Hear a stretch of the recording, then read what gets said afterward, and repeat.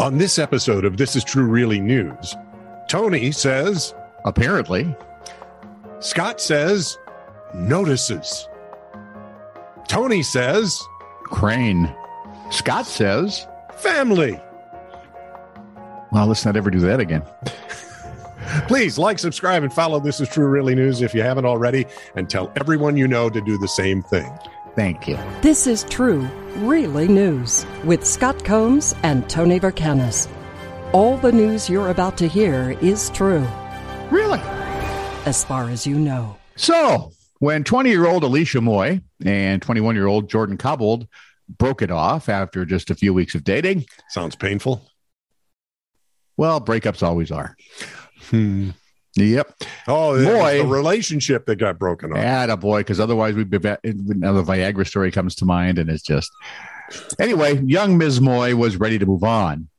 But young Master Cobbold, apparently, see, told you, was not. According to Metro News, a couple of weeks after they met, Cobbold suggested that he take a key to her flat in Suffolk, England, which raised red flags for her. Okay. She said, I remember telling my mom because I was worried about it. After she messaged him to break it off, she returned home from work to find something wrong in her apartment. According to Miss Moy,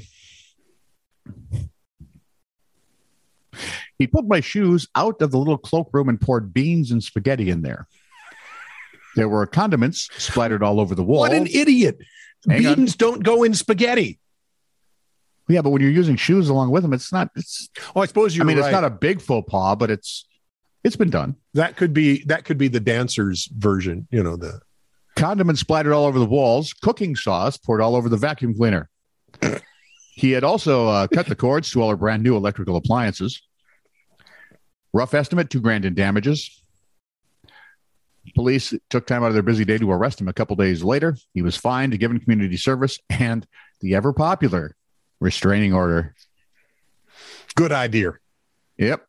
She needs one of those rocket launchers. Just one. Or the practice grenade, just to scare him. Nope. I want the rocket launcher. Notices He's taking the scare part right out of this now, man. This is war. Notices were put up on. I mean, when you use SpaghettiOs Yes. to deface my home, Yep. SpaghettiOs. Oh, especially if they're my own. You've crossed the One more line time. here. Notices were put up on Huntley Street in Darlington a while back, alerting motorists to an imminent road closure for resurfacing. Uh-oh. It seems one BMW driver, just one? Only one. It only takes one. Yeah, but you'd imagine all of them doing it, right? Well, you would think.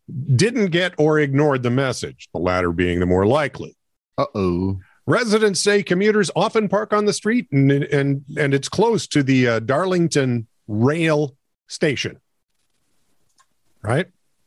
Yeah. Since there are no parking restrictions on the street, the Darlington Council felt they couldn't tow the vehicle out of the way, so they paved around the car and said they'd be back to finish the job when the car is gone at extra cost. They have attempted to contact the owner to no avail. The mystery remains. You know, if you get 3 college guys Yeah. and tell them there's beer and pizza, they'll just move that thing wherever you want it. It is one of the smaller BMWs. You know? So maybe the guy's only a little bit of a prick. You get 3 and just roll it up on its side and go ahead. There we are. An unidentified crane driver. I'm going to hit those things every time we do that.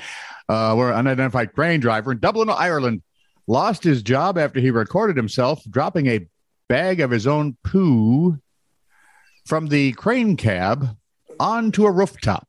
What is it with this scat mentality of late? Does his brother live in Florida? I'm beginning to... A Florida man in Dublin. Wait, no, that wouldn't work.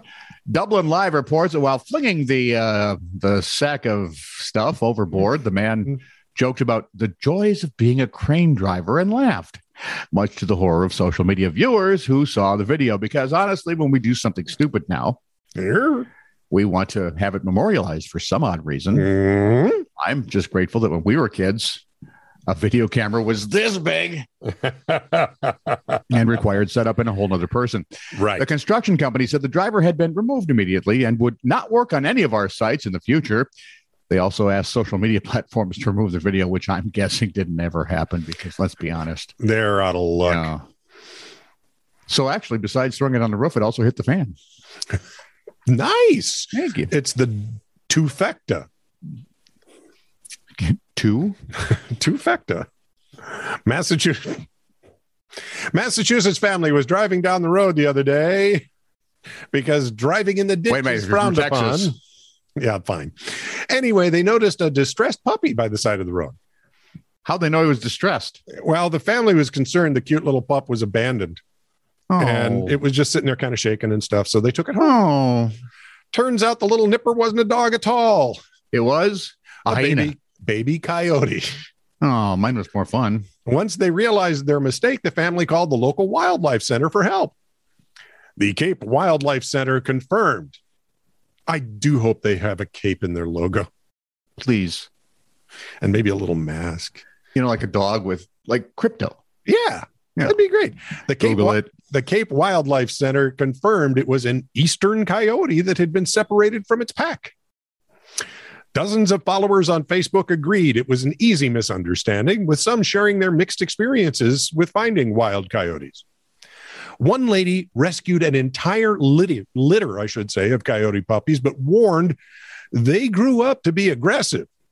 Another disagreed and said their coyote was never vicious or even nippy and happily lived with the family for 16 years.